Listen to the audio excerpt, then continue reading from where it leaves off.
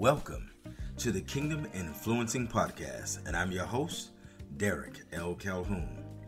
KIP, for short, brings you an exclusive look at the nature of humanity as we interface with culture and society in and out of our relationship with God. It explores the unique and contrasting position of having a biblical worldview versus a secular or societal worldview. I will explore these topics using the powerful and dynamic tools of the didactic narrative, teaching a relevant truth through storytelling, biblical exposition, teaching Bible principles, and of course, real talk.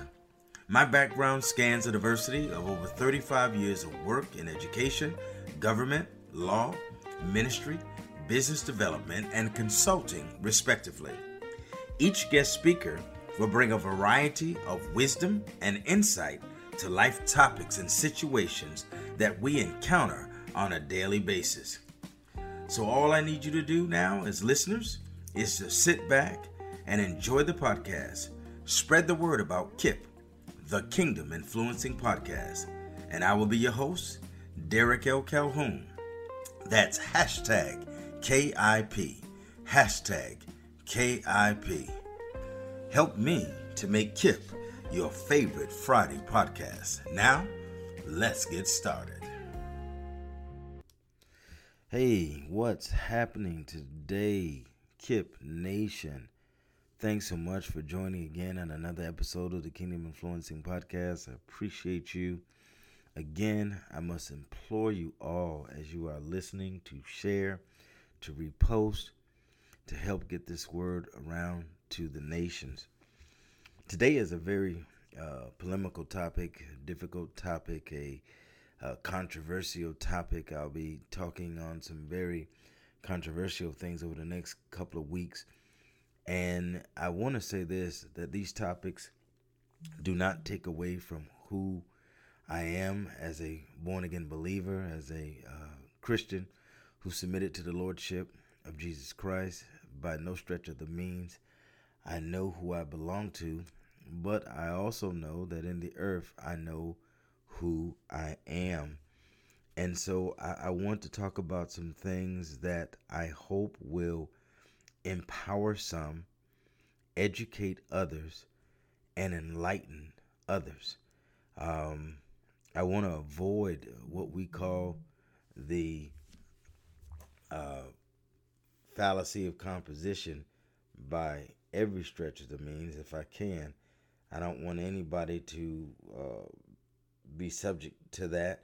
Fallacy of composition pretty much says that if what's true of one is true of the whole, and so if you see one person doing something that makes the whole the same way, but that's, of course, an error in thinking. Again, that's the fallacy of composition.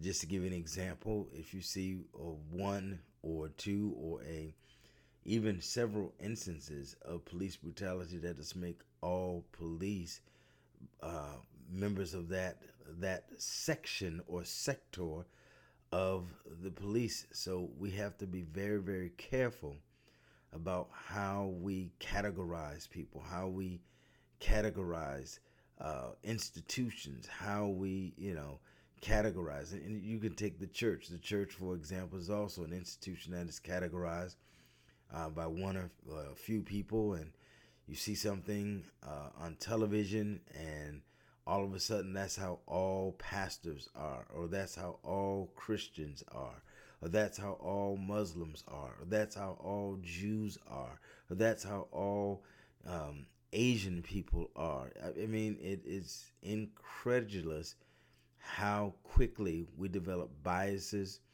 prejudices, stereotypes, and judgment zones. I mean, we see a little something, and maybe we see it duplicated in a couple of instances, but still, our statistical universe is too small. Statistical universe is the number of interactions and interfaces that you have with a particular group or particular institution or particular section of life or sector of life are still too small to make an educated judgment based on that small statistical universe, or that small sampling, or that small um, group of interactions. And so um, we have to look at life uh, realistically. And one of the things my mother used to tell me when I was a child, she used to tell me to take each day, one day at a time, and each person interact with them, regardless of the color, the race, the creed, one person at a time. Do not make blanket judgments. She used to say something like this: don't judge a book by its cover. You have to read the content of its pages in order to understand who it is. So even today, when you're listening to me, I may say some things again that are controversial, but I love all people, and that's a fact. I make no qualms about that. Uh, I have friends in every sector of society, in every color, and it doesn't matter to me. So that's not my issue today. My issue today is debunking black futility. I want to deal with some things that are socially sensitive during this time, and just things that we need to discuss and get in the open, and how they say it, examine the pink elephant in the room. So today's message is debunking black futility. And I remember growing up in the 70s. That's essentially when I grew up, and just seeing so many things that were unacceptable as a young black man growing up in America. And I'll share some of these things next week. But today I just want to get into some basic facts, and some of the basic facts surrounding things like our history, the history of black people. And this is for all my friends, and this is for Kib Nation. It did not start in Jamestown on August 20th, 1619. Did not start, okay? It did not start with the first Middle Passage, or didn't start with the diaspora. Our history goes back hundreds of years, and we as a people must learn to celebrate and research our own history. If your children are not being taught the true history of African American people, then you have to teach it yourself. You have to know it yourself. You have to train yourself. You have to be responsible for making sure that our legacy is taught. Now, let me say this: just because you're teaching the legacy of black people does not mean that we disrespect or disregard the legacy of other people. That's the thing that I think that we need to unmask, is that just because one person has a history, it does not mean that other existing cultures don't have a history as well. And somewhere in the historical synergistic hub, there is an interfacing and an interaction of all of these histories, because at the end of the day, our history and their history and their history and their history is human history. And so rather than teach just history in a vacuum, we need to teach history as it relates to humanity. But every race or every culture in the world ought to know its own history, because it's part of your legacy. It's part of who you are. It's part of where you come from.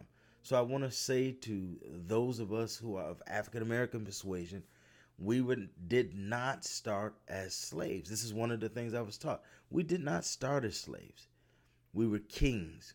We were queens. We were generals. We were astronomers. We were explorers. We have been around the world. It's funny to see how one race can slight another race in order to get an upper hand. You don't have to slight our race to get an upper hand. Just be who you are and allow us to be who we are.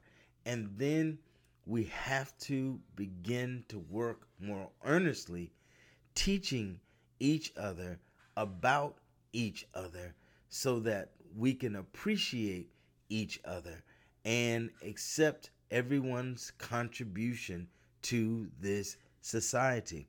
So I want to go again. And I remember being in Howard University. I'm a graduate of Howard University, both undergrad and master's degree, and I have seen and been trained by some of the greatest professors in the world. Professors that have been trained in various universities, both PWIs and HBCUs, and who've been trained and studied and learned and have taught me. I've also been mentored by some of the smartest and most intelligent people in the world. So I want to say this, and I've been blessed. I've been blessed. But I want to say this: there are things like education. Let's start with that. First of all, one of the things that I need us to know is that the first universities in the world were founded in Africa. That's right. Let me say it again. In Africa, not Europe, not America, not any other continent in the world, but Africa.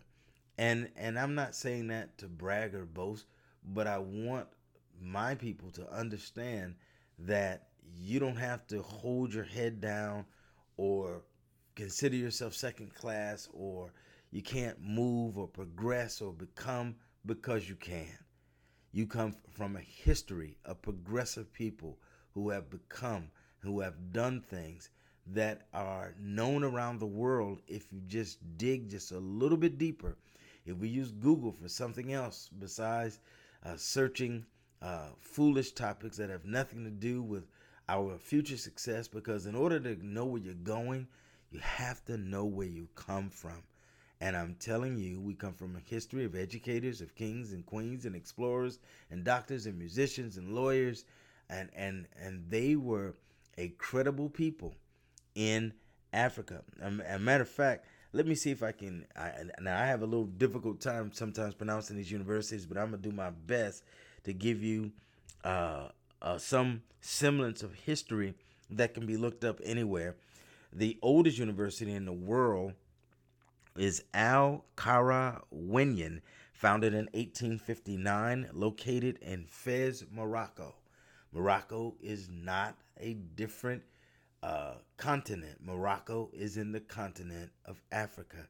It is not, they are not Europeans. And I say this because when I was in the 8th grade, I depicted in art the Moroccans attacking Spain, and my teacher, listen closely, and this again is not the fallacy of composition. This is just some of the microaggressions that I experienced growing up as a young man. This was in 1978. She made me point their noses. She made me thin their lips, and she made me put white chalk on their face, the Moroccans. And so I drew my picture from the pictures that were in the history books. But she wanted me to alter history in order to meet or to assimilate into what she considered to be history. But I've since grown, and I know that Morocco is in Africa.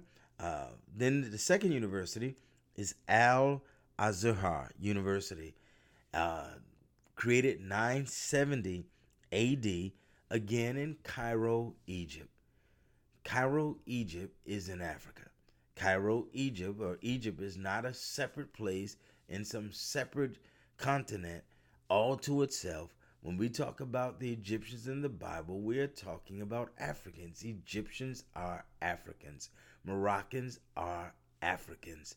That whole concept in the 70s and 60s of Tarzan swinging through the jungle, and that we were some uncivilized people with our eyes wide open, is all false. And I really, really need us to understand this. It's all false. And it's something that we have to be, we have to recognize, We have to understand why it was done, but we also have to understand who we are and not making us over and against any other people, any other race. This is not to incite riot, to make you angry. Again, it's to educate, to empower, to inspire, to give us insight, give us wisdom, and then to begin to look in our community to work to change the patterns of behavior that create these kinds of modalities and these kinds of falsehoods. We must begin to make changes, and the changes begin with us. If you have an opportunity to go into schools and talk to kids and read books, we must read books that help to open the mind of our young African American and people of color children. And I could go into even more detail, but today I'm going to keep it simple. The third university, and probably the most known university, was in a city called Timbuktu, which was in Mali. Timbuktu, Mali. Mali, again, is in Africa. And those of you who know African history, you know there were actually four great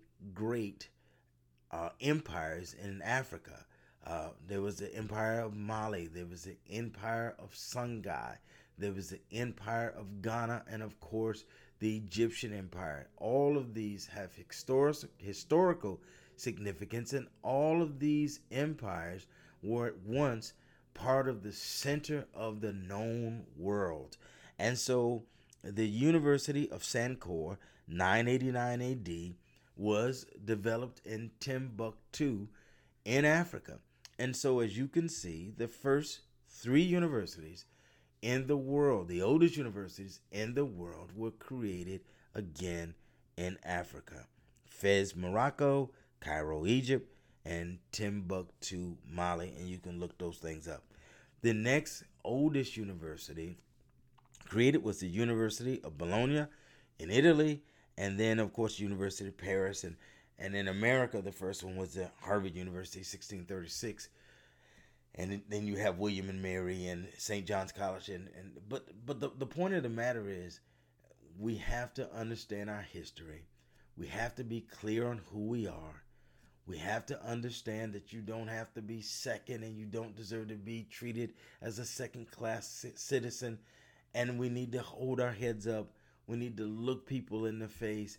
We need to declare who we are in such a way, not by declaring our history as some rhetorical statement, but it must be in your heart. It must be in your mind.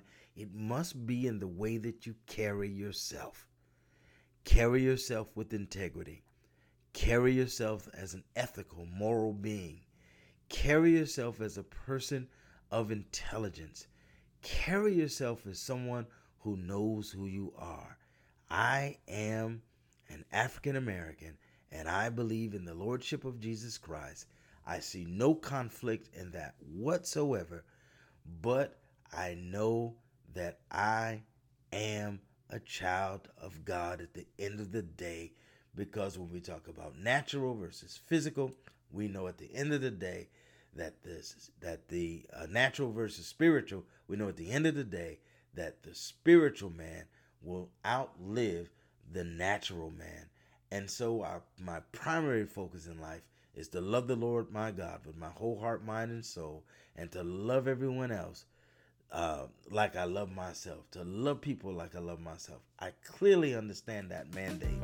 So again, this is not to be over and against any race of people, but it is to tell my own story, to tell my own truth, and to make sure that we understand that we do not have to be disenfranchised, marginalized, or looked at as a people of futility, for we are people of royalty, both in the natural and the spiritual. You have been listening to the Kingdom Influencing Podcast. May your day be blessed. Go forth and influence the nation.